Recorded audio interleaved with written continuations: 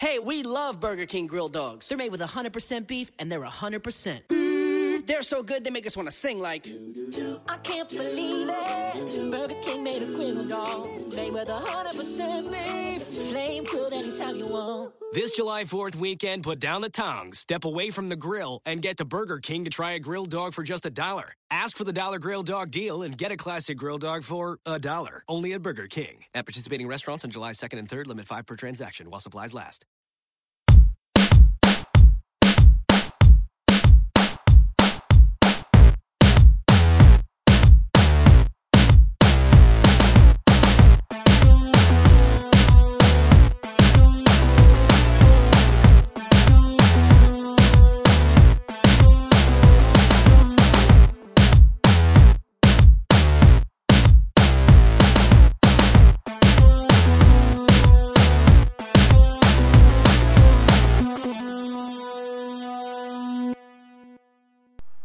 Welcome to Real GM Radio. This is Daniel Guru, your host, and so excited to have you with us for this week's NCAA Tournament Special Edition.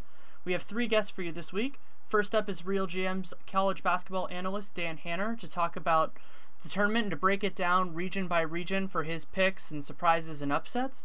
Then we have Real GM's Jonathan Tjarks to talk about the draft impact of the tournament. And then finally we have a mascot bracket unlike anything you've probably ever heard, because I happen to have a biologist in the family, and so we go into it in more detail than you've probably experienced. It's a lot of fun. That's the last thing on the show. But first up is Dan Hanner. He's the college basketball analyst for Real GM, frequent guest on the show. Love having him on. He's my go-to analyst for college basketball, both on and off the podcast. And it was great to have him on. We talked for about 30 minutes, and we go region by region, so you can get upsets, get his Sweet 16 picks, and then at the end we go into the Final Four, and we hit some interesting larger issues along the way. Hope you like it. Thanks so much for coming on. Yeah, glad to join you. So I figured what would make the most sense would be to go through region by region and just kind of talk about who you like, what games you're most interested in, and then also most importantly, who you expect to make it out of that. Let's start with the South, which has the overall number 1 with Florida. What intrigues you about that region? Yeah, so starting at the top of this region, I mean, I obviously have strong feelings about Florida going a long way in this tournament, but I mean, the amazing thing about the tournament is it doesn't take very long for any of these teams to face challenging games. I mean, Pittsburgh is a team that has had great margin of victory numbers all year. I think they could really give Florida a challenge in the second round. But I also do think that Pittsburgh-Colorado game is a game that, you know, people should be aware is certainly not as much of a toss-up as the 8-9 seed matchup would suggest. If you look at it, Vegas has Pittsburgh as a pretty heavy favorite based on their margin of victory numbers. And both these teams are really not as good as they were earlier in the season. Colorado obviously lost Spencer Dinwiddie, and Pittsburgh lost Duran Johnson, who was a key outside shooter for them. So even though, I think it's an intriguing first-round game between those teams, it doesn't have quite the same spice it would have earlier in the season. Continuing down, we talked a little bit before the podcast just via email. I picked UCLA to be one of basically my biggest upset victim in this tournament, which has sort of nothing to do with disliking UCLA. I mean, it's sort of amazing to me, actually, the year Kyle Anderson has had, being just a stat-steep stuffer across the board, being a huge impact player across the board, that he hasn't gotten more love nationally. I mean, we're sitting there on Selection Sunday, and everybody's talking about Halil Konasevich of St. Joseph's, who's also sort of an all-around stat-steep stuffer, but he's turnover-prone, he's emotional, he's not the leader that Kyle Anderson is. I think I almost never hear Kyle Anderson's name brought up in these circumstances, and maybe it is a bit of our normal, West Coast bias or whatever it is. I mean, but I really do like this UCLA team and some of their players, but the reason I've sort of picked out UCLA as one of the sort of more heavy possibilities to be upset early in the tournament is a few reasons. First off, the Tulsa team they are playing forces some turnovers, which helps, but also UCLA really gives up a lot of wide open threes. Yes, they were hot in the Pac-12 tournament, but as we saw the last game of the regular season against Washington State, because they give up so many wide open threes, they allow sometimes bad teams to hang with them, or teams that don't have the same level of talent they do. We saw Washington State made threes left and right and sort of shocked UCLA at the end of the season, and it wouldn't be crazy to see a small mid-major do something similar. UCLA is lucky enough in some sense that Tulsa is not a great three-point shooting team, but they are a team that's really peaking at the end of the year. They're very sophomore-led. They finally sort of hit a groove, winning 11 in a row, and I think they're actually underseeded as a 13th. I don't think that's an ideal matchup for them. And then you have a VCU team with its pressure defense that potentially causes problems in any circumstance. So, that's certainly starting at the top of the South, some of the more interesting storylines that I see. And then at the bottom of that bracket, you have one of the more interesting potential second-round matchups, which is Syracuse and Tyler Ennis against Ohio State and Aaron Craft, which is a very interesting thing. And also, both those teams have plenty of other talent. And then the other big part of the bottom of that bracket is what happens with Kansas. Yeah, so, I mean, I do wonder if Syracuse played Ohio State, if we might get a game in the 40s. I mean, both these teams have been really outstanding on defense this year, but have both had times in the year when they've really struggled to score. And I could see a very ugly game between those two teams. You know, New Mexico, obviously, I think everybody's emphasized how underseeded they were. Their front court is tremendous. But I think it's also interesting that Stanford is not a team, I think, that will be intimidated by a strong front court. You know, they've played a bigger lineup this season. They've really, been a strong team with Dwight Powell. And, I don't see Stanford as necessarily rolling over even as good as that front court is for New Mexico. But Kansas is obviously, the team that will be interesting, to follow and watch. I'm not going to talk so much about all these first-round matches necessarily to go through the bracket, but I do want to mention that this Eastern Kentucky team that Kansas plays in the first round, they're going to put a scare in Kansas at some point in this game because Eastern Kentucky takes a ton of threes. That's basically how they score all their points. And Eastern Kentucky forces a ton of turnovers. And Kansas has been shaky at the point guard slot this year. So I assume at some point Eastern Kentucky is going to go on, a 9-point run and just, freak people out in that stadium. I think Kansas has enough talent that, they'll go on quite a ways in this tournament. But we'll have a little fun before the first round's over. And we've seen this Kansas team be very vulnerable without Embiid. That loss to West Virginia is one that really stuck with me just in terms of the type of loss that you could see them have in the tournament if they can't have him playing. Yeah, absolutely. I don't think they're nearly the same defensive team without him on the court. We've long talked about how the committee factors in injuries or doesn't. I mean, it sounded from what the committee said this year that they basically punted on Embiid's injury. But, I think there's no question that he's a key defensive force. And if they want to win a national title, they're going to need him to be healthy in one of the later rounds to make that happen.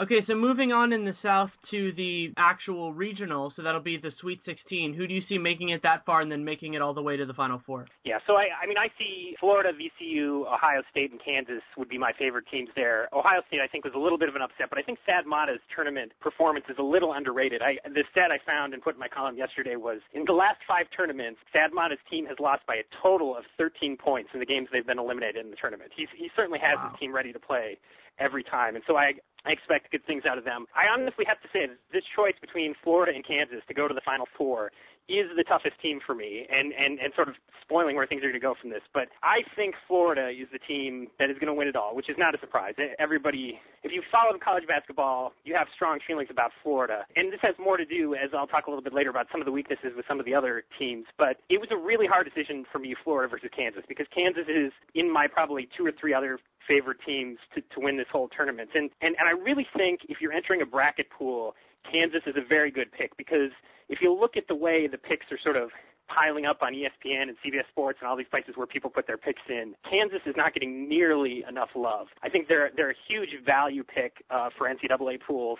And if I was trying to enter a pool to win it all, I would probably pick Kansas to win the whole thing, because I think, you're going to get the best odds with that sort of choice.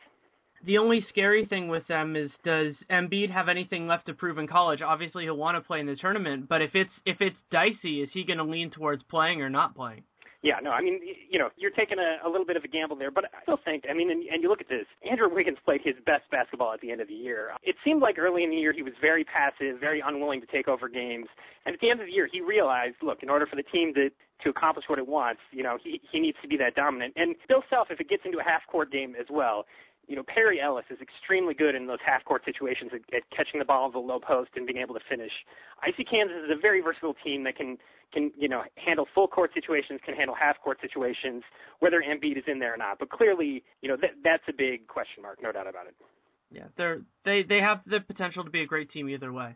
So we'll move on to the West, which is headlined by Arizona. What stands out to you in the early games there? As we talked about earlier, Arizona again. So I don't like the West as a whole, as a region, in terms of it's been a very difficult region for me to pick a Final Four team, because I think there are some issues with everybody. I really do like Arizona the most, but again, you look at a possibility of facing Oklahoma State or Gonzaga in that second game, and those are 2 teams that could each give Arizona problems for a different reason. In Gonzaga's case, the difficulty would be simply having, big guys who can shoot the ball. And as good as the pack line defense has been, they haven't necessarily had to go out to the perimeter all the time. And to guard a 7-footer who can make three-pointers, that can mess that up a little bit. And Oklahoma State, obviously, with Marcus Smart, they were seriously underranked because they had this massive losing streak in the middle of the season, which is a big puzzle. And Oklahoma State is clearly a team that could make a deep run with no surprise. But having said all that, I think Arizona is the best team in this region, and I do like them. The other team, I picked in the preseason two teams that I thought were small major teams that had a chance to really make a run this year, and Harvard and North Dakota State were the two that I had picked out in the preseason. So obviously I still like North Dakota State to possibly pull an upset against Oklahoma. The Aztecs, great defensive team, they'll advance some. Yeah, and in the bottom half of the bracket, the one that's the most interesting to me is a potential second-round matchup between Oregon and Wisconsin. I think that Oregon is a team that isn't necessarily great against everybody, but Mosier in particular would be very interesting against Wisconsin. This is the difficulty that I have with this bottom half of the bracket, because you really look at a number of teams that sort of had puzzling slumps in the middle of the year, and yet are great offensive teams, yet have, their own defensive issues at times, and you really wonder, which of these teams are you going to see? Wisconsin had a little bit of a losing streak. They even lost to Northwestern at home in January. Oregon had this massive long losing streak at the beginning of the Pac-12, but both those teams, they can score like in bunches, and I think these are going to be some of the most fun games to watch. Who's going to win, I feel very little confidence in across the board. And on the other side there, Baylor also fits in that category with the big losing streak and then turning things around at the end of the year. But they play an extremely hot Nebraska team that went 11-4 in its last 15 Big Ten games. And I'm not even convinced Baylor can get, through Nebraska at that point. I'm picking Baylor and Wisconsin to be the two teams that advance to the Sweet 16. But this is really as wide open a region and an offensively fun region, which I haven't even talked about. Doug McDermott. If Creighton goes on a run here, he's going to play some teams that he has a chance to score some points against. Probably has to play 3 games to become the 4th highest scorer in NCAA history. He could easily do it playing these teams. And I don't think there's any harder team, at least for me, to figure out in this entire bracket than Baylor, just because they've been such a strange team and because the way that they play fits in very strangely with the teams that they should be facing in the early rounds should they make it. Yeah, exactly. I mean, I talked about this a little bit in a column, too, this weekend about Creighton. You would think intuitively, if Creighton plays Baylor, that it's a bad matchup for Baylor because, Creighton takes a lot of three-pointers. Baylor kind of wants to play a zone defense. They're just going to get a bunch of wide-open shots, and it's going to be bad. But the thing about zone defense is Creighton hasn't seen a lot of zone defense this year, and when Providence threw it at them in the Big East championship game, it really seemed to throw their rhythm off. And so, I wouldn't be surprised to see Baylor, having practices, played it a lot, for that to throw off Creighton's rhythm, even though Creighton is a good outside shooting team. So this is the joy of the tournament, that these games really are coin flips that could go either way. They are, and so you already mentioned that your Sweet 16 matchup, and that part would be Wisconsin and Creighton. What would it be for the top part of that bracket? No, sorry, it's Wisconsin and Baylor. I do. Wisconsin and Baylor, okay. Yeah. Just the way Baylor has played, I do think the Big 12 has been by far the toughest conference in the nation this year. And Baylor's streak at the end of the year, not only in the conference tournament, but also prior to that, they've really been on a roll against very good teams. And Arizona and San Diego State were the two I liked in the top half. And who do you have coming out of that then? Yeah, so I like Arizona and Wisconsin to advance, but I pick Arizona to go to the Final Four. Arizona has clearly been the class of the league. The thing and the reason I'm not quite going to put Arizona in the same national championship discussion that I put some of the other teams is because I really am a little bit worried without Brandon Ashley, with the fact that they're going to need to play both Hollis, Jefferson, and Gordon in crunch time. And those guys have been shaky in their free throw shooting. I think we even saw some of that in the Pac-12 title game, if I remember. And these are your best players. You need to have them out there. But on the other hand, if the other team can just foul them and take away possession at the end of games, it really makes me nervous as the tournament progresses, whether Arizona can really do everything to win it all. But, clearly the defense and the chemistry that Arizona has had this year has been phenomenal. Well, and also Arizona has a huge benefit that all the teams on the bottom part of that, who they would conceptually play in the regional final, are all teams that I think they match up against relatively well. You know, I don't think Baylor, if they made it, could score enough. Creighton just isn't deep enough, and Wisconsin, just the length and the speed that Arizona has would cause them a lot of problems. Yeah, absolutely. I mean, I don't remember looking at the stats for this region quite as closely because it didn't seem like a big puzzle to me, but I think Arizona is the prohibitive favorite out of this region, no doubt about it. Yeah, and I think that if San Diego State could beat Arizona, I think they'd have a good chance too for very similar regions, actually. Yeah, I do think San Diego State is a very intriguing matchup in that sense because they would play a tough defensive game against Arizona, and they're exactly the type of team that could cause it to come down to the last minute where Arizona has to make some free throws to win it, because it's not going to be a blowout between Arizona and San Diego State. That's going to be a close, hard-fought game that comes down to the wire, so that would be very intriguing if it happens. Yeah. So move on to the East, which for me is really interesting because it has so little NBA talent, but has a lot of guys who've had quality college careers, and that starts at the top with Virginia.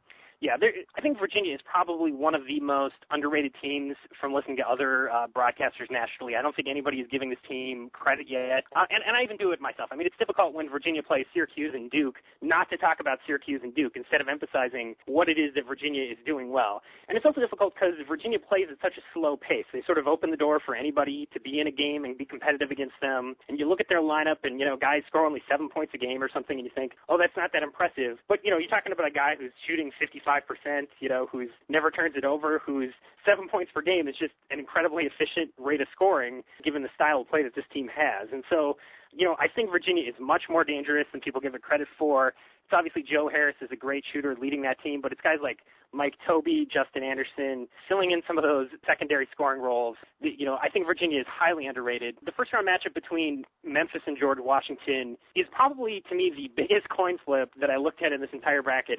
Sort of everywhere I looked at it, who forces turnovers, how their margin of victory numbers have looked over the year, everything, who's been hot late in the year. They've looked almost identical in every metric I could look at. I can't find a game that's more of a toss-up than the game between Memphis and GW. Continuing down the line, I already mentioned Harvard is a team that I really like to pull an upset here. This is a veteran, very skilled Ivy League team. This is as good an Ivy League team as you're possibly ever going to see in your lifetime. That said, I'm not actually one of the people who thinks that this Cincinnati team is a great matchup for them. I think it depends a lot on how the game is called. Cincinnati is a very physical, aggressive defensive team, and if this game is called close with a lot of whistles and fouls, I can easily see Harvard winning. But if the referees let this game go a little bit, I think Harvard will have a really hard time scoring against that Cincinnati defense, and I could see Cincinnati actually rolling this game pretty easily. But, in terms of small schools that have a real chance, Harvard definitely fits in that category, and obviously Michigan State, I'll talk about a little bit more when we move on to the bracket, is a heavy favorite as well. Yeah, and then the bottom half of that bracket has a series of teams because Villanova has been decent this year, but I don't think they've been as strong. I was surprised to hear the rumors of them on the one line. And then Iowa State, I've been intrigued by their talent, and also I think Hoiberg has done an incredible job coaching them. Yeah, my heart has been telling me to pick Iowa State to go to the Final Four, but I don't think they have necessarily an easy path. North Carolina Central is a team that forces a lot of turnovers in the first round, had good margin of victory numbers. That's not an easy matchup. The possibility of facing North Carolina, that's a team that has underachieved, doesn't shoot free throws well, doesn't shoot threes well, but this is still the Tar Heels with all their talent across the board. So I don't necessarily think Iowa State has the easiest path to advance in this tournament, but I mean, if you look at the way they have played and how tough the Big 12 has been this season, and I mean, I don't think there's any, if Fred Hoiberg doesn't get an offer to coach in the NBA, I will be beyond floored because his ability to call plays out of timeouts and just get a score every time for Iowa State this season has been phenomenal. They really are a team that if you love basketball, you love cheering for this team. Absolutely, and I think that you could make an argument, though North Carolina has been insanely inconsistent this year, that both Iowa State and North Carolina would be tough matchups for Villanova, should that happen, should they make it far enough.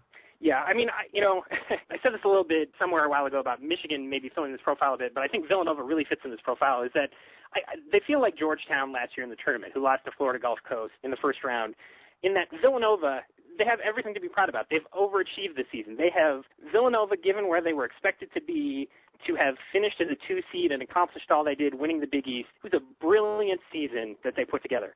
But having said all that, I don't think anybody who really looks at their roster and who they have feels that intimidation factor where Villanova is just going to roll over teams and be able to make their way to the Final Four. It's going to be difficult. I mean, even matchups with, St. Joe's, Connecticut, possibly in the second round, those look pretty dicey for them. So.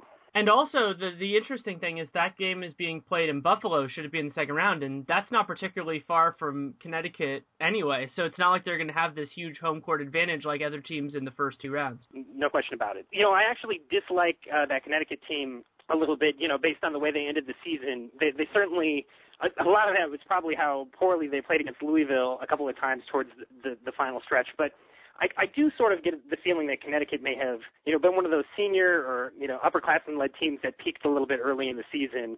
Shabazz Napier won a ton of games for them early, but it feels like they've sort of more limped to the stretch, to the finish line than are likely to make a run in the tournament. But on the other hand, as I think I've said before, having that experience, sometimes when you get back to the tournament and the bright lights are on and the pressure's on, having a guard like Shabazz Napier who's been there under pressure situations before, he's going to thrive in that situation better than a young team. So, it's quite possible for Connecticut to change that trend.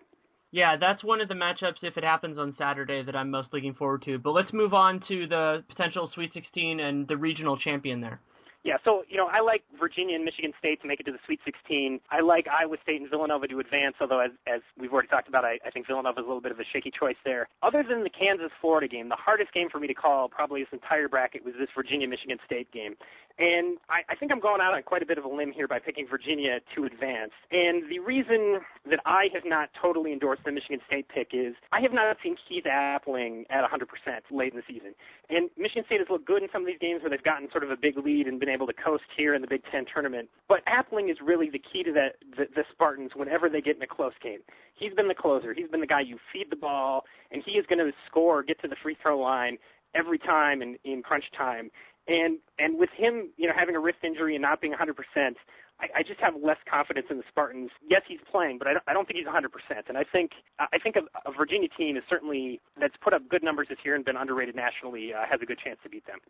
And then how would you see the Villanova-Iowa State game turning out? Yeah, so there again, I like the Cyclones to advance, and I liked Virginia to make the Final Four, which, not to spoil anything of my final regions, the funny thing about my Final Four when I looked at it is I put my bracket together, I picked it before looking at a ton of stats, and then I went back and, tweaked a couple of things.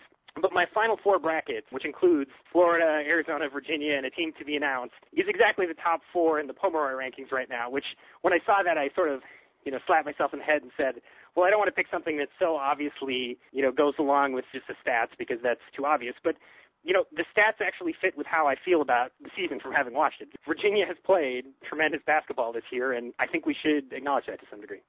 And so I think that leads in pretty well into the final region, which also contains 3 of the Final Four teams last year, which I find fascinating. Yeah, I mean, this region, the storylines here, this is going to be the most fascinating region to watch. I mean, let's start out with, the Kentucky-Kansas State game in the first round.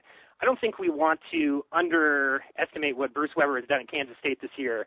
Kansas State had 0 top 100 athletes on their team. You should compare that, all the McDonald's All-Americans, all the future NBA pros on Kentucky, versus a Kansas State team with 0 top 100 recruits. And both those teams ended up with basically the same seeding in the NCAA tournament. It says a lot about what Weber has been able to do defensively and getting that team to build together, and also finding sort of a little bit of a hidden gem in Marcus Foster, who's gotten them a long way. So, that's an intriguing matchup to start things off. But then you have potentially Kentucky versus Wichita State, in the second round, which I think everybody has been drooling over the possibility of, just because, look, however poorly Kentucky has played at various times this year, they still have all the talent in the world that if they won this whole thing, none of us would be shocked. They have that much talent. And so to put an undefeated, sort of veteran mid-major team, the best that there will ever be of that type, against the best that there will ever be in terms of freshman, talented, future NBA pros collected on a roster, it's such a contrast in styles. It's such a contrast in what the tournament is about.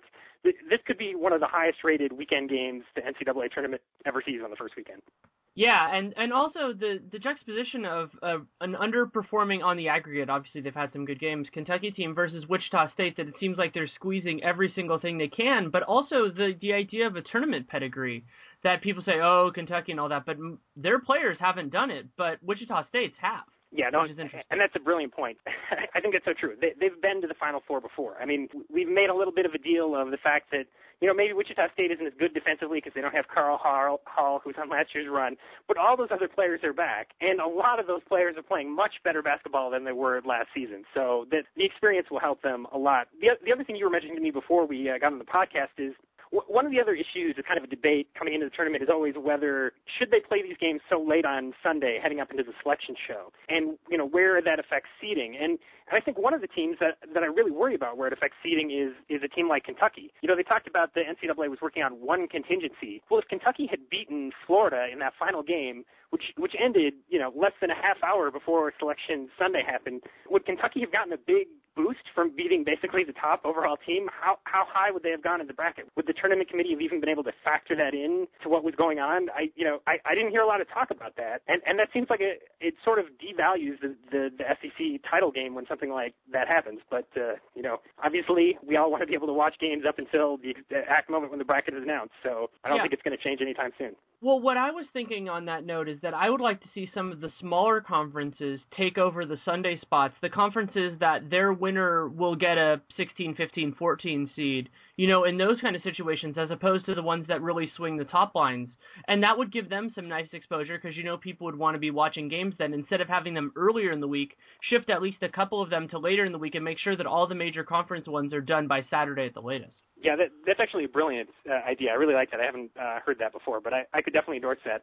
I'm actually someone who remembers back in the day, there were some years back when I remember watching this in the 90s, that ESPN actually played a game after the tournament bracket was announced. One of the small conference tournaments, they knew it was going to be somebody who was seeded really low. They did not play that game until after the bracket was announced, and it was just that whoever won that tournament would get this particular slot. That was pretty crazy back in the day, and the reason they abandoned that is because there was one year where it ended up being like the top seed versus the 8th seed in that small conference tournament playing each other, and it was clear that those two shouldn't be seeded the same depending on who won, and so that sort of ruined the bracketing principles. But the idea of playing a smaller conference tournament towards the end has definitely been something that people have tried out in the past. Yeah, absolutely. One of the things we haven't talked about yet are the first 4 games. I'm very intrigued by the NC State-Xavier game with the winner of that facing St. Louis. Yeah, I mean, St. Louis has absolutely fallen apart down the stretch. This is a great defensive team, but they have not looked good in recent games. I think whoever wins between NC State and Xavier has a very good chance to knock them off. And the same thing with the Iowa-Tennessee game. UMass has looked very beatable down the stretch, which is too bad because this is a very fun UMass team. Chaz Williams is one of the most electric point guards in the country. I'm sort of personally holding out hope that Iowa beats Tennessee so that Iowa and Massachusetts match up with one another, because Iowa likes to run, and seeing Chaz Williams in a game, it's like 2.6 seconds, and he is gone from end to end in, getting a layup. I mean, so seeing an Iowa-Massachusetts matchup would be a dream matchup out of that, but I think Tennessee realistically might be too strong there. But both those teams, I think VCU set the standard coming out of the first 4 a few years ago, but I don't think it would be a stretch at all to say that whoever wins those first 4 games might be favored in the next round. And in terms of the St. Louis versus NC State Xavier winner, it feels to me like whoever wins that is just cannon fodder for Louisville. Yeah, I mean, Louisville they've really, really been crushing teams lately. People talk about the storyline of Pitino facing his former assistant at Manhattan, but I mean, the way Louisville is playing right now, it's hard to imagine them facing any pressure at all until really the Sweet 16. And then the bottom half of that bracket has a Michigan team that I'm very intrigued by, and, of course, the headliners of Duke, which that whole bracket is just fascinating. As a Pac-12 guy, Jahi Carson's a very interesting player, but they're going to have to fight to get past Texas, too. Yeah, so, I mean, start with the Texas-Arizona State game. This is, other than the Georgia-Washington-Memphis game, this is the game that I think is the biggest coin flip in total. You look at the numbers. Both these teams struggle a little bit at the end of the season. Both these teams have some nice wins, some good things going for them. I do think Jahi Carson is the difference here. He's going to be the best player on the floor, and I would expect him to advance. And that, again, I mean, as you point out, an Arizona State versus Michigan game, a Michigan versus Duke game, these are all teams that are very skilled offensively, are not afraid to run, who don't always play great defense. And so much as we were talking about a little bit with the Wisconsin, Creighton, that range, these teams down here could be some of the more entertaining games in the tournament. I do happen to like Duke to come out of this section a little bit more, but when you have offensive teams that can score and no defense, these games could really go any direction. The other possibility that I'm really interested in there is the possibility of Glenn Robinson defending Jabari Parker, because I've always been a fan of Glenn. I think that he has a really interesting defensive profile, and if he can shut down Parker, that feeds a narrative. I mean, Duke still could win that game because they have Hood and they have a lot of talent, but Michigan-Duke would be, beyond the pedigree of the two teams, would be just an interesting game. Right. Matchup-wise, very fascinating because neither team really has that low post presence that the other team can't match up with. I mean, Jordan Morgan has done, some things, some nice things defensively, maybe playing a center spot, but you're basically going to be talking about two teams who don't have a traditional center that they're throwing the ball to and do whatever. The strength is all at the power forward, the wing, and the guard spots, and some of us like slow half-court basketball, throwing the ball to Joel Embiid, but the truth is I think that most of us like seeing, dynamic wing players who can get down the floor, and Parker can do that as well as anybody, and if anybody's going to jump up and block a Jabari Parker shot, Glenn Robinson certainly fits that profile. So we'll move on to the Sweet 16, the regional final there. I think you've already hinted at some of the teams, but do you want to walk through it? Yeah, so I like Kentucky, Louisville, Duke, and Michigan to advance, although if it was Wichita State instead of Kentucky, I would not be shocked. I'm giving a little credit to the preseason rankings, which still have predictive power at this point in the season, because teams that have sort of under or overachieved, I think a lot of times the tournament could be a chance to change that. So I like Kentucky to make the Sweet 16, but I like Louisville and Duke to make it to the Elite Eight. And I like Louisville as the Final Four team. They obviously didn't play the toughest schedule in the world, which is why they were a 4 seed, but there's nothing about how Louisville has been playing that would suggest that they're in danger of losing early in this tournament. And Louisville's in that situation where I think they, as much as they were hurt by their seeding, I think their draw actually benefited them, because I don't see anyone there that scares me in terms of what they do well and what they do poorly. And I think that they have an interesting group to match up against Duke, should that be the matchup. I honestly think the Kentucky matchup would be the more scary one, just because I still wonder a little bit about guarding, Julius Randle with Louisville's front line. I think the team that scares them the most is a team that has a true throw it in the post player to attack them. And I don't think Wichita State necessarily has that as their strength either. And as you said, Duke, that's certainly not their biggest strength. So the team might be still missing Gorgui Dieng, not having a true strong block defender, physical center, but none of the teams here can really expose that weakness for Louisville.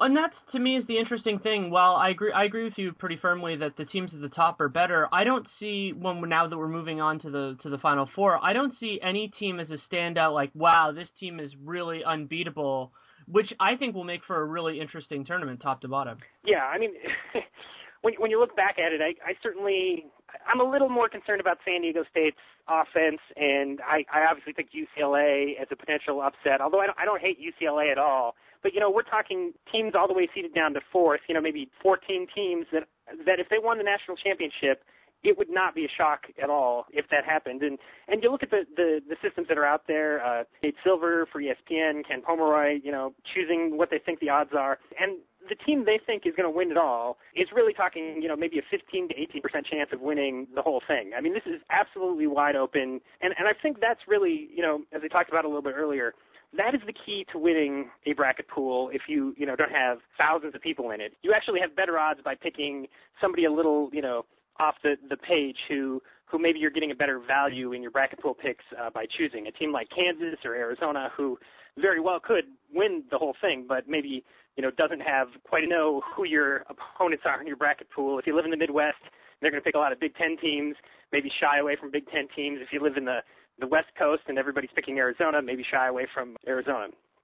Moving on to the Final Four selections, the 4 teams I have picked, Florida, Arizona, Virginia, and Louisville, these are all 4 elite defensive teams. They're all very capable of shutting down a team and stopping them from scoring. The difference here has had some issues with scoring. They struggled a little bit at Oregon in a game late in the season. Virginia at times has had trouble with scoring. I think Florida and Louisville are the 2 more balanced teams in that regard. And I really do view a Florida-Louisville game as a toss-up, but Florida has been doing this for quite a bit longer. I mean, even their 2 losses this season, early in the year to Wisconsin and to Connecticut, were very, very close. It's really hard to pick against this Florida team. But as I said, while I think Florida is the favorite, in my opinion, that doesn't mean they're the team that you should be picking in your bracket pool. Yeah, and it's also interesting when you look at the coaching pedigree of that Final Four, is you have a lot of quality coaches in that group. Right, and I do think that would also be another factor to, not that Tony Bennett doesn't know what he's doing and hasn't done that, but he hasn't been to the Final Four before. Sean Miller, he did have some success at Xavier, but he hasn't really, had one of these really successful runs at Arizona where they go to a national championship. So that also sort of leads to Billy Donovan and Rick Pitino, they know what it's like to take their team to the Final Four, to be under that spotlight and how to win in those games. And as somebody whose team got beat by Billy Donovan 2 years in a row in the Final Four, I fully understand how he can do when he has the time to prepare for a good team. Yeah, absolutely. I mean, I think, it's sort of funny. I mean, we've talked many times. I think Donovan is a coach who people have not given full respect to, because he's had a sort of an odd career. But, he started out being a great recruiter, and it really worked out that when he, found a group of sort of veteran guys who weren't necessarily all McDonald's All-Americans, but really who worked well together as a team. Joakim Noah is probably the best sort of team player anybody could ever have on their team, but that was a team full of those players. But he really does have that sort of veteran team today. Somebody like Patrick Young is just sort of one of those amazing, here's a guy who is as strong and as physically imposing as anybody in college basketball, but because he's not necessarily skilled an offensive player, because he's not a natural scorer, he hasn't been able to go to the NBA. But what he has been able to become is a fourth-year senior center who nobody in college basketball has somebody as strong and as physical defensively as him, and that's rare. And when you can bring a veteran team together like that, expecting them to do great things is not out of the question. Would it then follow that Patrick Young is your pick probably for the most likely, most outstanding player of the tournament based on Florida winning? Oh, not at all. He's more of a defensive player. I mean, Scotty Wilbekin and Michael Frazier. I would put Florida in the following category. Their front court defensively has been doing this for 2 years, as good a defensive front court as possible. But it really is the guard play of Wilbekin and Frazier knocking down threes that is going to allow them to get to that next level. And, I wouldn't be surprised to see Frazier knock down a bunch of threes and get an Outstanding Player award in the Final Four. Makes a lot of sense. Are there any other topics that you'd like to go through in terms of your thoughts on the tournament? No, I really I think that pretty much wraps it up, running through our bracket picks here. But if you check out Real GM, I had a few stats on the hot teams and how teams seeded 1 to 13 in the tournament have done against teams seeded 1 to 13 in the tournament. So we got plenty more for you to read up on if you prefer the written word to the podcast. So good stuff in all areas. We'll look forward to talking to you again soon. Thanks. Thanks again to Dan for taking the time to come on. You can read him at Real GM. He has a couple excellent pieces up about the tournament. And you can also follow him on Twitter at Dan Hanner. That's DANHANNER. Next up is Real GM's Jonathan Tjarks. We talk mostly about the potential draft impacts, but we get into the broader tournament as well and into his picks of what's going to happen in the tournament. Our conversation runs about 30 minutes, and I really enjoyed having him on. Thanks so much for coming on. Yeah, man, no problem. So it's always interesting with the tournament because the best teams and the best draft prospects don't always align, and we have a few examples of that, Virginia and Villanova and other teams. So what teams are you most interested in watching from a draft perspective? Well, I mean, from a draft perspective, I guess, I think, the teams everyone's heard about all season, Kentucky, Kansas. I guess it's more like, for me, the guys who can make the biggest jump are the guys in the smaller teams who haven't played anybody all season. And it's like their big chance. 2 years ago when Kyle O'Quinn beat Missouri, that made him an NBA player, basically. Without that game, he's probably playing in the D-League or Europe or something. Are there any guys in this draft that you think are ready to bust out like that at smaller schools? I'm not sure. I want to see, I think, for UL Lafayette, Elfrid Payton. I think Creighton is a beatable team because they have no rim protection. So if he could play well against them. And the other guy I want to see more of is Langston Hall at Mercer. He's a 6'4" point guard, and he was the ASUN Player of the Year. So let's see what he can do against a good team like Duke. And those are two good examples of what you were talking about in terms of that they don't have high profiles. And the other ones for me that are always interesting are the guys who came in with high profiles and then have kind of fallen off. So you could say basically the entire Memphis team fits in that boat, Joe Jackson and a whole slew of other guys. Because sometimes you see those talented players just come out of the woodwork and show that they're actually good. Yeah, Memphis is an interesting team because they have all the pieces to make a run. And Virginia's not like the toughest one seed. Of all the ones, it's the least toughest they could have gotten. But they've been so inconsistent all season. And I just know about Josh Pastner, really. He's been there for, 6-7 years now? And he never seems to get his guys over the hump. And he has the pieces every year, usually. Have you watched much of San Diego State this year? I have. I watched some of their games. I'm a big fan of them. Are they more a team that's well coached and good players, or do you think they have any potential NBA guys? I think they have one is Winston Shepard. He's probably a year away because he can't shoot, but he's 6'8", and he runs point for them. He's really athletic. The whole team is just really athletic. They're a very one-dimensional team. They play great defense, and they can't shoot. So they try to go defense to offense. They're a team that can go really early or go really far, depending on the matchups. So they're a very one-dimensional team. Another more one-dimensional team that I'm very interested in, both from the tournament perspective and from the draft perspective, is Wisconsin. Because they have Decker, who's a really interesting talent just because of his shooting and everything else, but I don't know that they have the defensive firepower to make it a ton of the way, but maybe that's just me. No, that's exactly the problem with them. This is like, of all of Bo Ryan's teams, this is the most offensive-minded team, which kind of gives them a much higher range of outcomes than a defensive-minded team. And yeah, Sam Decker's cool because he's a wide-headed who dunks on people. That's what I'm always a fan of. But the guy for me is Frank Kaminsky. He was killing Adrian Payne in the Big Ten Championship. 7'1", stroking threes, posting up, putting the ball on the floor. He's an NBA player. He's not getting much publicity, but a 7-foot guy can do that is going to play in the NBA for sure.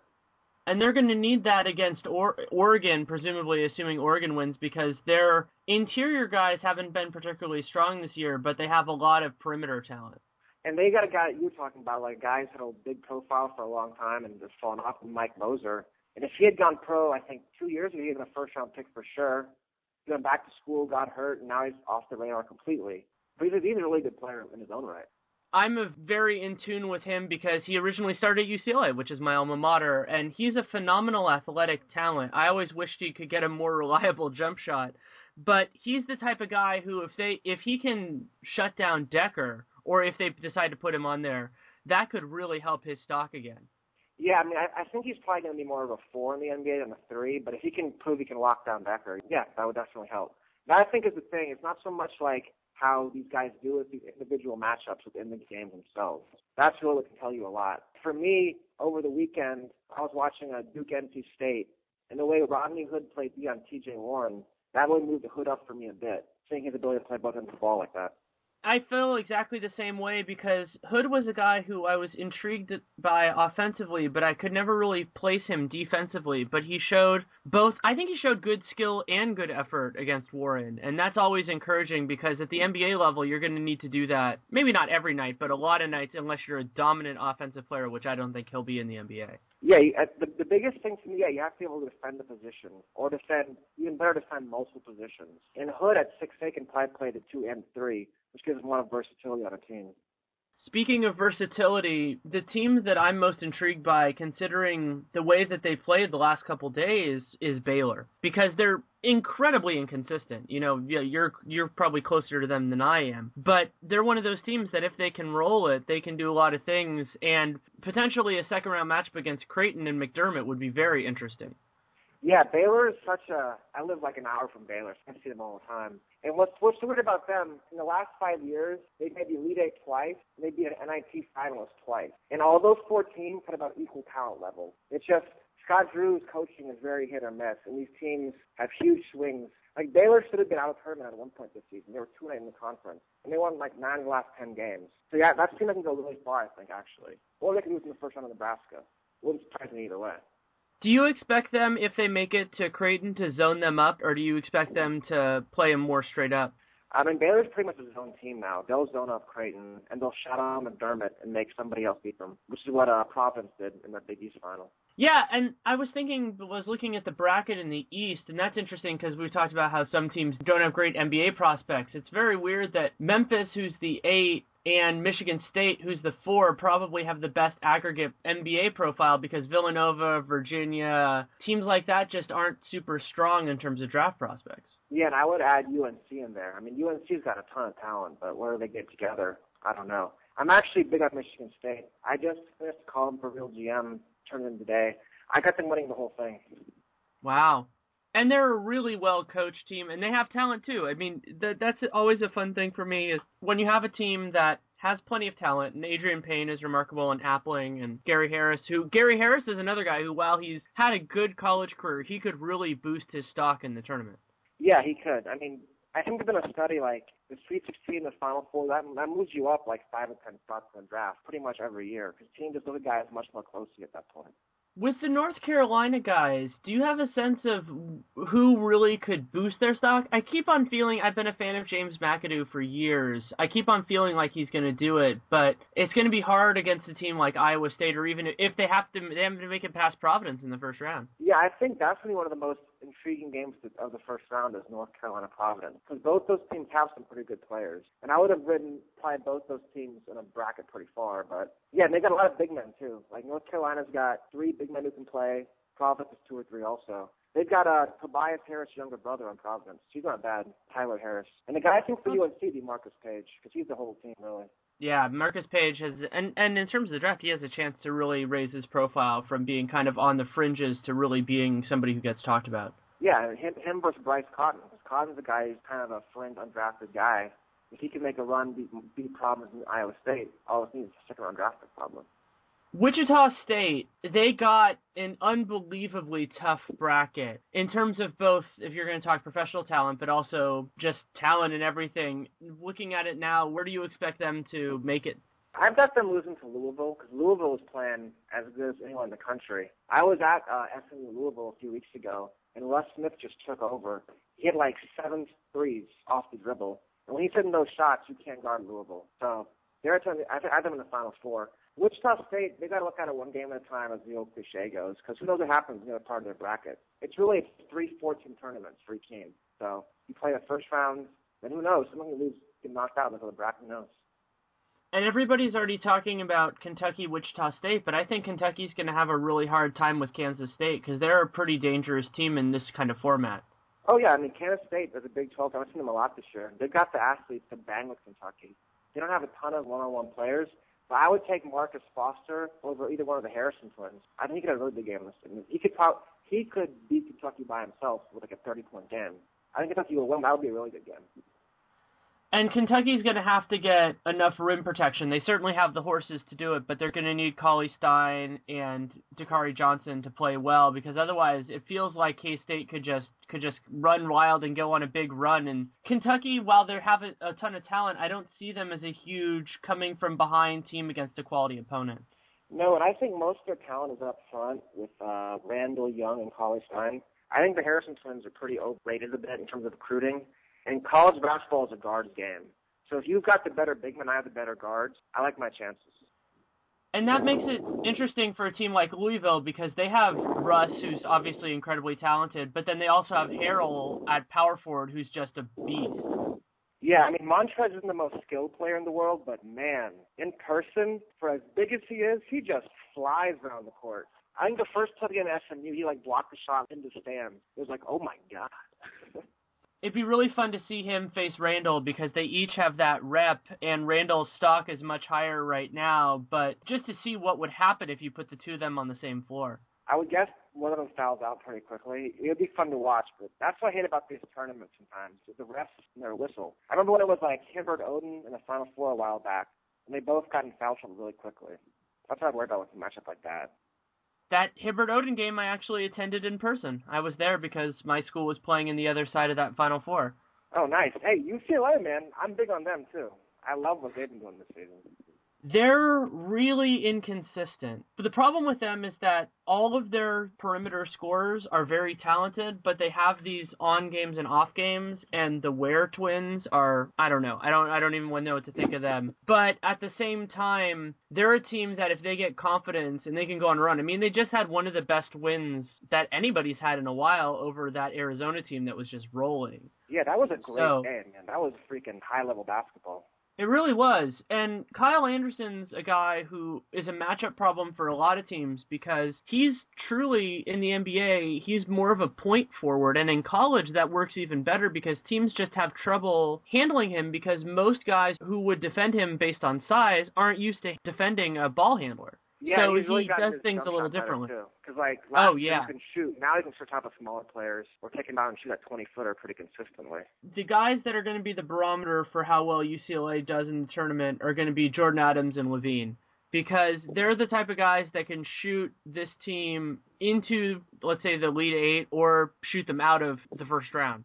that's dangerous in the tournament, but at the same time, they're coming in hot, and it's not like they're having too long off, so they're not going to cool down in that sort of stretch. And one thing else I noticed in the Arizona game, because with Anderson playing the point, they have such big guards, like Norman Powell and Adams. They're both 6'4", 200 plus. So like they just kept posting up Arizona's guards. They had no chance of guarding them really. Johnson and McConnell, they just weren't big enough. And that's going to really be a big advantage in a tournament game, because any 6-foot guard, who's he going to guard in UCLA really? Yeah, especially LaVine is bigger and stronger, I think, than some people think, but that's also why I don't see him as a natural one. But when you don't have to have him handle the ball all the time, like UCLA doesn't, then he's a much more dangerous player. How are you on LaVine, by the way? I know he's got a very wide range of people in terms of... I think that he was overrated early on by people who compared him to Russell Westbrook. I think I was around Russell Westbrook. We were in college at the same time, and I watched him his freshman year, that team that made the Final Four. I said he was the best pro on that team, and he barely played. So he was a ridiculous athlete, and you could tell that he was figuring it out. LaVine isn't that level of ridiculous, and he doesn't have the handle, but he's big enough, and I think he's strong enough to primarily play the 2 in the NBA. And so if you think about him in that context, then I think he's a really interesting player as kind of a 2/combo guard. And I have him higher than some people. I have him higher than Gary Harris. I just don't see Harris being transcendent in anything. LaVine also, the other thing that I really like about him is that he's a very dangerous player in transition, and when he gets coached up, he'll get even better there. Oh, man, in transition, LaVine is like, I would pay money to watch that guy play. Those windmills he can do. I remember he had a game against Arizona State, and he had like 15 points in 10 minutes. And it was just like, oh, my God. When this guy gets going. And, yeah, I agree, because, like, with Harris, I don't think Harris is much of a playmaker as LaVine can be. LaVine can kind of get guys shots sometimes, too. Yeah, and the other thing that I like to think about when you're talking about those kind of mid first round prospects is what is their ceiling? And I think that with his athleticism and with the way that he could get improve in terms of his jump shot, LaVine's ceiling is much higher than Harris. And while obviously another factor is how likely they are to get there, I would be very intrigued if I were a team that all the top guys were gone, because obviously he's below all those guys, to say, okay, at the worst, as long as you have faith in your coaching staff, he could be an unbelievable sixth man and be the guy who kickstarts the second unit and who can score and who can get up and down the floor. And those guys have a lot of value. And we have a lack of depth at the 2-guard position in the NBA now. There are some guys coming in now that I like, but that's a generally weak position. So I think that helps both Harris and LaVine, but I would say more LaVine. Do you think LaVine will go pro at the end of the season? Yes. I think that he'll go. I think that Kyle Anderson will go. The fascinating question that I don't know if the players themselves are going to think about is whether the NBA and the PA will have it together enough to really have an age limit be a consideration. Because if agents and the young guys think that there's a chance that the age limit's going to get pushed up for next year, some of those guys would be wise to stay just because that class is going to be an abomination if the age limit gets changed that quickly. I really doubt it will, because I think the players will be willing to trade it up, but they'll want something back for it. They won't just give it away for nothing. So it would have to be an actual CBA negotiation, I think. They won't just give it away. Well, it's a good idea to do it. They want some money for it. And the other factor in that is that they know now, particularly because of what Adam Silver said at Sloan, is that they know that's what the commissioner and the owners want. So if you know that, then you're gonna leverage that and you're gonna give it away. And as you said, I don't know that there are enough carrots for the owners to give the players at this stage when they're not renegotiating the whole thing. So maybe it'll be another couple of years. Yeah, that's what I would guess, because the owners are going to come want everything in 2017. So the players could have some chips in reserve to keep some of their money. Another second-round matchup that I'm really intrigued by is the potential of Arizona State against Michigan, mostly to see how they use Stauskas against maybe G. Carson or however they handle that. But those are two teams that I enjoy watching a lot. Hey, man, don't cut out my Longhorns. They could beat Arizona State in the first round. Absolutely. Absolutely they could. Yeah, I think that's one of my most intriguing games in the first round is that Texas-Arizona game. Yeah, I think just to see Baczynski versus Cameron Ridley, the interesting matchup of styles, and then Jaheed Carson versus Isaiah Taylor. Both those are interesting matchups for different reasons. Do you think he's an NBA player, Baczynski? He's tall. I haven't seen enough of him to be really confident in him as an NBA player, but I do think that he's intriguing from a talent perspective. Yeah, I mean, he's tall. I mean, I figure, like, if he's going to be a third center, he's 7'1", 7'2", and he's not unathletic, and he's not unskilled. I feel like the level is really low. I mean, is he better than Sarge James for the Mavs? Probably, so. I just looked it up. He shot 70% from the line this year, which isn't horrendous. I mean, obviously you'd like a guy to be better, but that's not bad. So if you're looking at a guy, he doesn't take anything away in that standpoint, because that's something that can hurt second and third big men, is just not being able to put down free throws. Yeah, I mean, that's a big thing for me with big men shooting 70%, because that tells you they can either be picking pop players that will be NBA point guards eventually. It's open a possibility, at least, of them spreading the floor. And even though he's already talked about a lot, a guy that I think could really raise his stock, not raise his stock, but bolden it and get it really strong, is Jabari Parker. But I'm already looking forward to the possibility of that Duke-Michigan game in the third round. I mean, yeah, I don't know how much higher Jabari stock could be. I mean, it could be a top 5 pick, right? So I don't think he can go too much higher. Well, what I think is there could be this narrative that gets established if Kansas gets knocked out early, which is possible. I don't think it's necessarily likely. And let's say let's say they make it all the way to at least the Elite Eight, and let's say Wiggins gets knocked out earlier, and you go, oh, look at this, look at how that team's doing, and maybe you get the narrative that he's a winner. He kind of gets the Carmelo Anthony positive label from what Carmelo did at Syracuse. Well, I think Kansas is very likely to get knocked out before because I think without Joel Embiid, they're a very beatable team, which you saw in the Big 12. West VA killed them. They didn't make the tournament, and they lost pretty handily to Iowa State. So I think without Embiid, they're very beatable. And I doubt Embiid comes back at all because he's got a back injury and he's a big man. They're not going to rush him back to the floor. Well, and he has nothing left to prove in that sense. Obviously he'll have his workouts, and I'd be shocked at this point. Some people said, oh, that makes him more likely to stay. I think that makes him more likely to go, because if he proves that he can't go, or whatever happens next year, then his stock just gets hit a lot. I mean, but now he'll still get drafted high. Yeah, Mitch McGary. Yeah. McGary. He's done as a prospect at this point. Yeah, I mean, I still love him as a talent, but the injuries that he's had are very scary, very scary. Yeah, he's already put on some weight. He's not a very skinny guy. He carries on weight in his frame. He's pretty old now for his age. I feel like, that's the guy who really missed the boat and getting paid. Yeah, and on the Embiid thing, I actually watched the West Virginia-Kansas game this morning. I had it recorded, and I hadn't watched it yet. And the other big problem with them is that their point guard play is just rough. No, it's really bad. Yeah. And as you said, it's a guard league in a lot of ways. And while they obviously have incredible talent with Wiggins and Embiid, and Selden I enjoy Selden, and I also am intrigued by Perry Ellis. But when you don't have quality point guard play in the tournament, you can get knocked out in a surprising way. That happens all the time. Yeah, I think because Kansas has no point guards and they have inconsistent outside shooting. And that's a recipe to be upset. So their team, I think, they could lose pretty easily, regardless of how Wiggins plays or doesn't play. Could you see them losing on the first weekend? If they had gotten a different draw, I'm not really big on New Mexico or Stanford. But I think those teams are both very beatable. I don't think they'll make the Elite Eight or anything. I think they'll lose to the Sweet 16 probably. And the other one that we haven't talked about in terms of player position versus position is the possible second-round matchup of Tyler Ennis versus Aaron Kraft, which is, if it happens, I think Dayton has a chance to beat Ohio State. But Ennis Kraft would be just really fun in terms of Ennis's stock, and Kraft has the narrative with him and everything. Does Kraft have NBA draft stock? Because I would not draft him. No chance of that.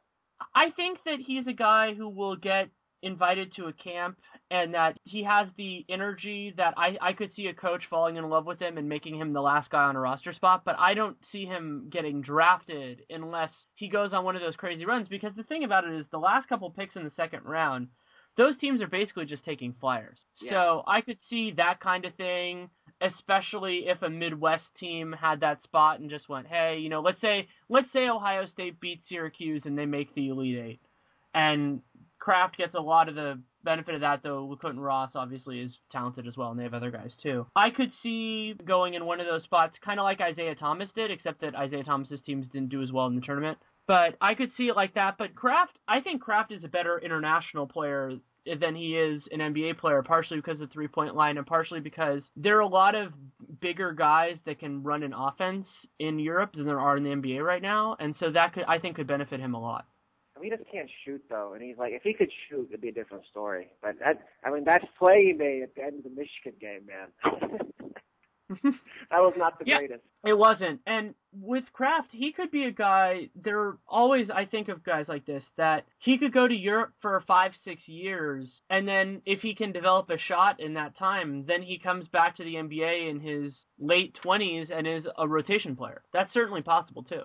Yeah, because, point guard is just so deep, because, when you say, Kraft can make the end of a roster, I look at guys like Russ Smith. He just second-round drafted at point guard, or Markel Brown. Those are guys, athletically and skill-wise, just blow Kraft out the water, in my opinion. Yeah, I'd agree with that. And then the other factor in all this, and I'm working on a piece that relates to this, is that point guards are aging really well on the aggregate. Obviously, Nash has been falling off now, but he's old. That's the thing. But point guards are aging well, and so what that means is that there's more competition because the guys are hanging on, and coaches are so comfortable with the Derek Fishers of the world that it makes it harder for the young guys to get a spot. Yeah, point guard to me, I think, has been a little overvalued in the NBA just because there are so many good point guards. Every team has a good point guard just about, and if they don't, there's 3 or 4 good ones in every draft. Point guards are kind of like running backs in the NFL. You can find them really easily. And the NBA level and college are super important. Yeah, and college is super important, and also most of them don't stay around a super long time, so because they're so big for continuity and consistency, but a lot of the best ones are gone really quickly, and we'll have to see how Marcus Smart does, because that's another huge story of this tournament. Well, I think they're in trouble. Once their center went down, Michael Cobbins, they were pretty much just grasping at straws, and they got to play Gonzaga with 2 good big men. They have no one. They play like LeBron at the 5 a lot. 6'7". They just have no size. I think they're in trouble. First round knockout. Well, and I don't see much of a chance of them beating Arizona because Arizona's so good. And they have so much athleticism and size and everything. I think that Tarczewski would just maul Oklahoma State. Yeah, and they're playing out west. I think of all the teams, they got the easiest path to the Final Four. Playing out west as the 1 seed, it'll be hard to beat Arizona. They travel really well. It'll be hard to beat them. Yeah, and they get a benefit that it's not like they're playing San Diego State in San Diego or anything like that. They're not going to have any of those big geographical things, though there is an interesting subplot with that as somebody who attends a lot of NCAA tournament games or did when I was in college, the second round is really interesting because a lot of times you have fans in the arena that are on different sides of the bracket, but that have a rooting interest. So UCLA and Arizona are playing in the same arena, and people will have tickets to both of those games, assuming both teams win. And while generally you root for your conference, neither of those schools institutionally like each other. So we could see a Gonzaga-Oklahoma State team have the equivalent of a home court advantage over Arizona in the second round. Well, that's what always happens with the upsets, is the other teams always turn against the higher-ranked team, all the fans. So, if you got a 15 or a 14 making a run, they got the crowd behind them usually. And everybody else is like, yeah, let's see it happen. Yeah, that happens a lot. And I remember one of the ones that it happened for when I was there was actually Marquette when Steve Novak was there. I think Creighton might have had one of those, too, when I was there years and years ago. And then that's the other factor in terms of especially the third and fourth round, so the Elite Eight and the Sweet 16 round is with Duke. Because basically everybody roots against Duke who isn't a Duke fan. Yeah, that's pretty accurate, yeah. But they're playing in Raleigh in the first round, so they're going to have a huge presence. And they also have the benefit, and this is another thing that's happened in previous years, is that when they're playing in the same arena as North Carolina, the North Carolina fans turn on Duke hard, but they're not playing in the same one because UNC is a 6. Yeah. It's too bad. So, I like Mercer a lot as an upset team, but I don't think they'll be able to beat Duke. But I thought Mercer in the right situation could have made a run. There are a lot of them like that, where teams that I would have been very intrigued by, and I think it's the same thing for me with UCLA, that if they had a different one, like if they had been with Wichita State, I could have been intrigued by them, but Florida's really good. You saw Florida, though. They almost lost Tennessee and Kentucky. I think with Florida, you keep them in the half court, control the ball, make them beat you in the perimeter, and they don't have a lot of post play. They make you beat you one-on-one off the dribble, and it's really Wilbekin. So the main thing with them is they play with good defense. They turn it really fast and get defense to offense. But you keep them in the half court, you make them shoot the ball from deep, you have a chance to beat them. You mentioned Tennessee. Tennessee is another team that I really like. I think that they could have, if they can pull out the first 4 matchup against Iowa, I could see them beating UMass. Yeah, I think UMass is a team I like. I like Tennessee and UMass. I think the winner of that game gives Duke a real game in the second round. That's also with the other play-in game. I like both those teams, too. That would be a really fun game. I don't know if this will be out by the time we do this broadcast, but NC State Xavier, Samaj Christon, TJ Warren, those guys could take over in St. Louis and beat that team. And both those guys could be first-round picks, too, which is always interesting in a first 4 game. Yeah, I think Warren for sure that is gone, be a first-round pick. Kristen, I probably have to make a run in the tournament. He's really good, too. Yeah. I'm a big fan of him athletically. I think that he reminds me a little bit of Rondo in the sense that he has this kind of athletic ability and he has good size for the position, and like Rondo, he needs a better jump shot. But I like him as a kind of a rotation level guard in the league. And you always need guys like that, even though, as we talked about, the pool is getting deeper all the time. Yeah, he's probably a combo guard off the bench, unless he gets a better jump shot, as you were saying. Do you have a Final Four yet in mind? I know you mentioned some teams. Are you thinking about it? Yeah, I think I'm going to go, Arizona. I'm going to go Louisville, Michigan State. And I'm going to take your boys. I'm going to ride underdog. I'm going to take UCLA to the Final Four. Well, I hope you're right, because that would be a lot of fun. Thanks so much for taking the time. Yeah, man, have a good one.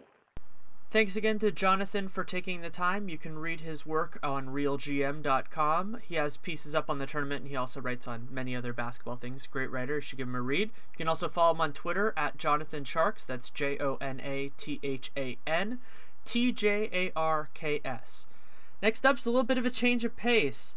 My sister is a biologist by training, and she actively hates sports, but she also actively loves the idea of mascot battles. And so for about the last 10 years, we've been doing an actual mascot bracket, and I put it on ESPN and all of that. And some years it does really well, some years it doesn't. I think the best year that it did was about 70th, 75th percentile on ESPN, which is actually shockingly good. The only ground rule that I have is that I don't give her obvious matchups, so what I interpret that as is 1/16s and most 2/15s, but just about everything else she gets. So it's a lot of fun to do. She takes it very seriously, and I was a little bit surprised by the results this time, but I enjoy doing it quite a bit. Runs about 15 minutes. I'm hoping you'll like it as much as I enjoyed doing it. Thank you so much for coming on. Thank you for having me. So the first one is Buffalo against Panther. A buffalo against a panther. I would have to say a panther because it could outrun the buffalo for sure. Makes sense. Okay, next is Ram versus Lumberjack. Ooh. Ram. Any particular reason? Yeah, I would say Ram because Lumberjacks can't move that quickly, and most likely the weapon of a lumberjack would be to climb up a tree, and the Ram could just ram down the tree. I think you'll know one of these teams. Bruin versus Golden Hurricane. Is the hurricane made of gold or the color gold? Let's say the color gold, because how it was originally determined is that they were going to be the Hurricanes, but the guy who thought of it liked that their uniforms were already gold, so he called them the Golden Hurricanes. So it's a golden hurricane and a golden bear. Well, no, a Bruin, so a baby bear, not a golden bear. I'm going to go for golden hurricane. Sorry, bear. Okay, all right.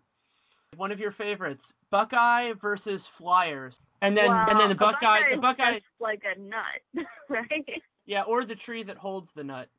Oh, well, in that case, if a plane hit a tree, I'm gonna go Buckeye because it seems more sturdy. Okay, orange meaning the color versus a Bronco. Oh. So thought process would be that usually when you have me do a color versus something, I think if that thing could just be blinded by the color and not be able to fight back, and a Bronco seeing orange would just make it angry and unable to do anything, so I'm going to say orange. Okay. Lobo, which is a wolf, versus Cardinal, which is the color red. Not the bird? Not the bird. They'll come up later. So a wolf versus the color red. In this case, I think the wolf would have enough sense to just not fight the color red. So I'm going to go wolf. Lobo. Okay, this one's fun. A tiger versus a colonial. Like a colonial Quaker? Yeah, let's say, somebody who is, that works. Oh, man. They would have been so scared to see a tiger. What did you say, tiger? Tiger versus colonial. Okay. So Tiger walked into the village of the colonials. I feel like they don't stand a chance, so Tiger for sure. Okay, another color one. I forgot there were 3 color teams this year. A Bearcat versus Crimson, meaning the color red. What is a Bearcat? I'm imagining a bear with the face of a cat. Oh, I found a picture. It is kind of a bear with the face of a cat. Yeah, it pretty much is. Yeah, that thing looks pretty helpless. I'm gonna go crimson. Spartan versus Blue Hen. Spartan. Tar Heel versus Friar. And so what we've talked about before, Tar Heel, as I understand it, is somebody who fought in, I believe it's the Civil War, and a friar is a friar. Meaning, like Friar John, not like a deep fryer. That's unfortunate because I probably would have gone for the deep fryer. Okay, I'm gonna go Tar Heel. Cyclone versus Eagle. Oh gosh. I don't want to imagine an eagle getting torn up by a cyclone, but I don't really see any other way around it, so cyclone. Okay, another flying animal one. Husky versus hawk. So I don't really think that a hawk would be able to do much to a husky before it got too tired that the husky could just grab it. So I would say husky. That's the end of that first round. Bulldog versus cowboy. Cowboy, come on. Okay, this one I'm going to have to look up, but it's a sooner versus a bison. Use whichever one you're more comfortable with. I think the wagon is closer representative, but... Yeah. Okay, so it's a wagon versus a bison? Sure. Yeah, I'm going to go bison because a wagon is pretty defenseless. Aztec versus Aggie. I don't think it really matters which definition of Aggie we're using. What are the two definitions? It's an agricultural student? Agricultural person, but I think there's one that uses some sort of cow, but I'm not sure that it really matters. So an Aztec is somebody who's in agriculture. Yeah. How did the Aztecs die out? The Spaniards. Oh, yeah. Well, if it was a Spanish Aggie, that would be a different situation. But since it's not, I'm going to go Aztec. However, had they died in the famine, I would have gone Aggie. Okay, bear versus cornhusker, and for cornhusker, we're using a person who husks corn. Oh, bear for sure. Okay, duck versus cougar. Oh, poor duck. Yeah, cougar. Although I think I'd have a hard time in the water. This is one you're probably going to need to look up. It's a billiken versus a wolf pack. All right, billiken. It's a charm doll. What the F? It looks sort of like an Elfie Buddha. Oh my goodness. That thing versus a pack of wolves? Wolf pack, yes. I would go with the billiken because I just feel like they wouldn't know what to do with that thing. Can it fly? Is it invisible? It looks crazy. I think it's just a doll, a figurine. I mean, I'm gonna go figurine because what is a pack of wolves gonna do to a figurine either? Fair point. Nothing. Minuteman versus a Hawkeye, and I'm going to figure out what a Hawkeye is. The Minuteman reminds me of that Missy Elliott song. A Hawkeye it's a person from Iowa. I would say, yeah, Minuteman. Okay, a Longhorn, so you know what a Longhorn is, versus a Sun Devil. Yikes. Sun Devil. Okay. One I'm not giving you, but I know you would enjoy, is a Wolverine versus a Terrier. Oh my god! Wolverine, obviously. Okay, we're on to the second round now. Gator versus Panther. Oh, wow. That's so hard. I don't know how long a panther's claws are. Let me think about this. I guess I want to say panther, but I'm not really sure how effective it would be against a gator. I'm going to go gator. I'm going to take a gamble and go gator. Because it only needs one good swipe bite at the panther to really get the job done. Also, it can survive in water, which is an advantage. Right. Okay. Ram versus Golden Hurricane. Man, this Golden Hurricane is going to be a challenge for me. I'm going to go Golden Hurricane again. Buckeye versus the color orange. Oh, my gosh. What a non-battle. Buckeye. Okay, a wolf versus a jayhawk, and a jayhawk is a fictional bird. We've talked about it before. Yeah.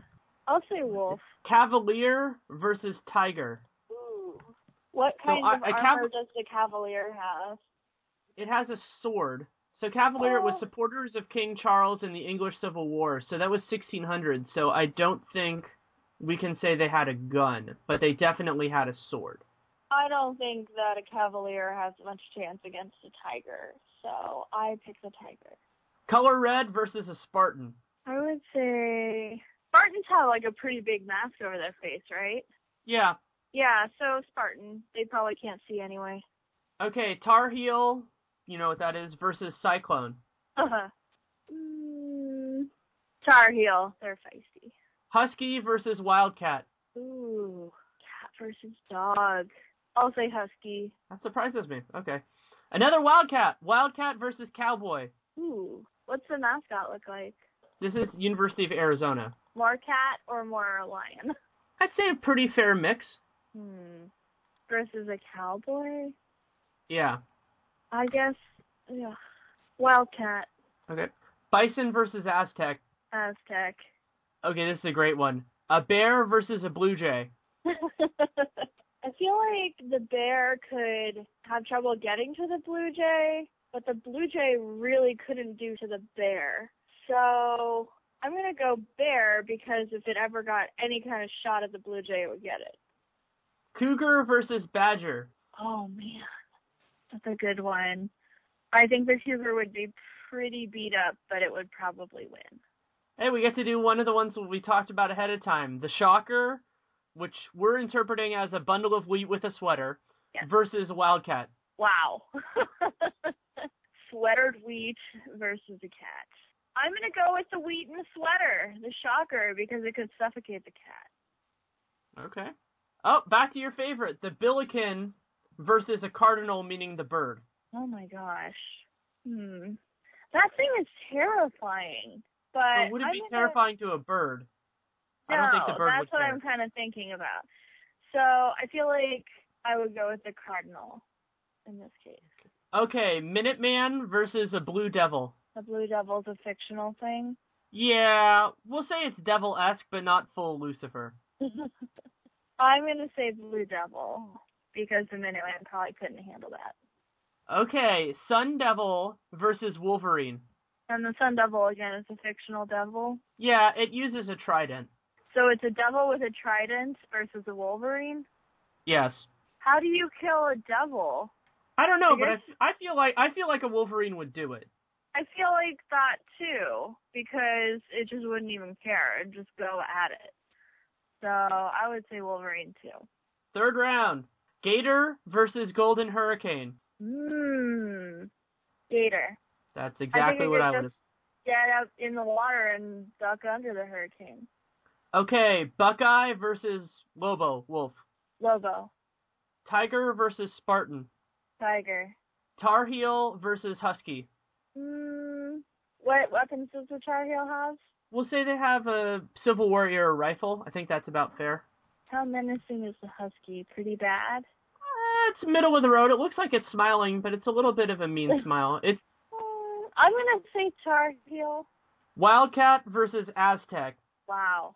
That probably really happened. I would think it did. I'll say Aztec. Bear versus Cougar. Ooh. The bear-cougar battle would probably end with the bear on top because it has so much more brute force and thicker skin. I feel like it would have a huge advantage, so bear. Wait, what kind of bear is it? I think it's a black bear. Black or brown. I think it's still the bear. I mean, cougars are much smaller, aren't they? Yeah, but I mean, if it was a really small bear, it could potentially... It's not a baby bear. Okay. I'll go bear. Okay, our good friends the shocker against a cardinal, meaning the bird.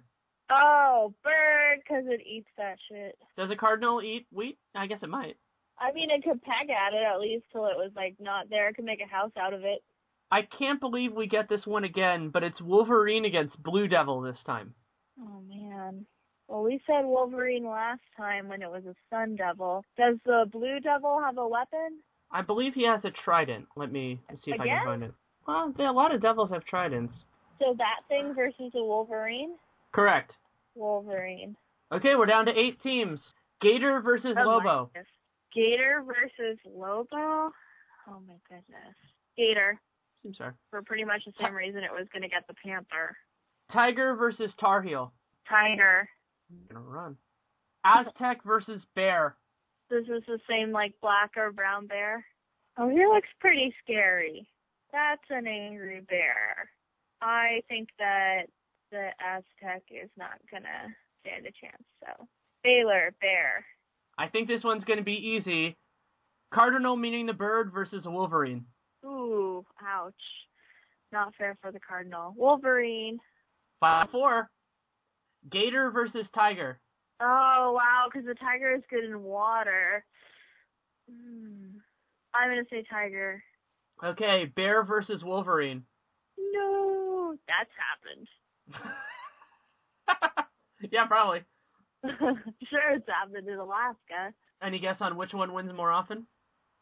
I'm going to say bear because of its size alone. If Wolverines hunted in, like, big packs, I would say maybe, but that would be another good mascot, pack of Wolverines and the Doomsday Preppers. I'll message that on to teams. Okay, the final, the championship game, tiger versus bear. Oh, no. Oh, no. Clash of the Titans. Let me look up the tiger. Oh, no. Also terrifying. Goodness gracious. Okay, let's think this one through. Tiger versus bear. So they're going to meet in a wooded area, likely. Tiger has a much better stalking ability and long claws. Bear, poorer stalking ability, shorter claws, larger mass, so it could take more hits than the tiger. But the bear's best sense is being able to sense the tiger before it's coming up, and this is the whole premise that they're already fighting. So, tiger's going to win. Tiger wins. Memphis wins the tournament. So the Tigers are going to win? Memphis Tigers, an 8-seed, are your pick to win the NCAA championship. They're not particularly likely, but you had a lot of high seeds actually do very well. So it's certainly there's a potential that it actually does pretty well. We'll see. Nice. Okay. Well, thanks for that. It was a lot of fun. Yes, it was. Always is. Let me know how I do. Of course. Take care. Bye. Thanks again to all of my guests, Dan Hanner and Jonathan Sharks of Real GM. You can read them there, and you can also follow them on Twitter, and also my sister. It's great having her on. I love doing the mascot bracket every year, and it's really fun to put it on the podcast. For those who are interested in my own predictions, I think that the Final Four is going to be Florida, Michigan State, Louisville, and Arizona, with Florida and Louisville meeting in the national championship game, and Florida pulling it out. I think they're a really good team. And as a UCLA alum, I have the battle scars to show that Billy Donovan is a really good coach, and I like the balance of their team. I think they're dangerous. I think they're the most likely champion. I agree with Dan Hanner that there isn't a super likely one this year. I think it's very spread out, which makes me really excited. But I think they have the best chance, which is why I picked them as the champion.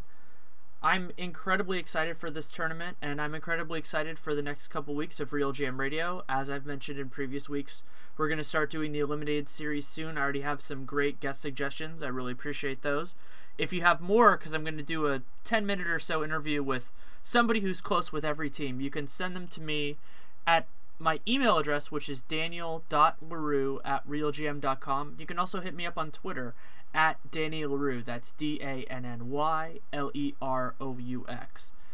Thanks so much for listening. Hope you enjoyed it. It's going to be a great tournament. I'm super excited about the balance. I think that there are going to be upsets and good games all over, and also some really fun draft ramifications. I think there are going to be some people that make themselves a lot of money, and I always enjoy those storylines, and I'm hoping that some of the high-profile guys do well, especially McDermott. I think it'd be a nice capstone for his career, but I actually have them losing early to Baylor, so it'll be interesting to see if that happens. But thanks so much for listening. Enjoy the tournament, enjoy the NBA, and make it a great day.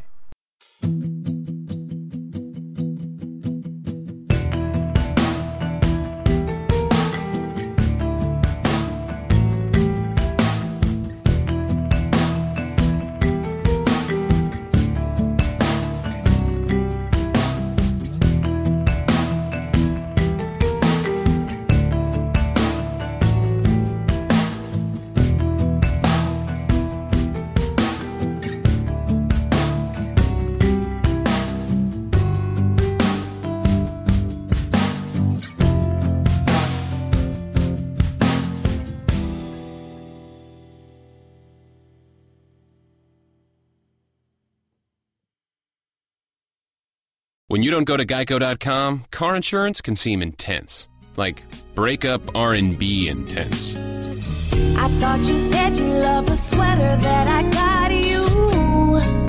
If you didn't, you could have told me. Geico makes it easy. Just go to geico.com anytime to update or check your policy without all the extra drama. I even had a gift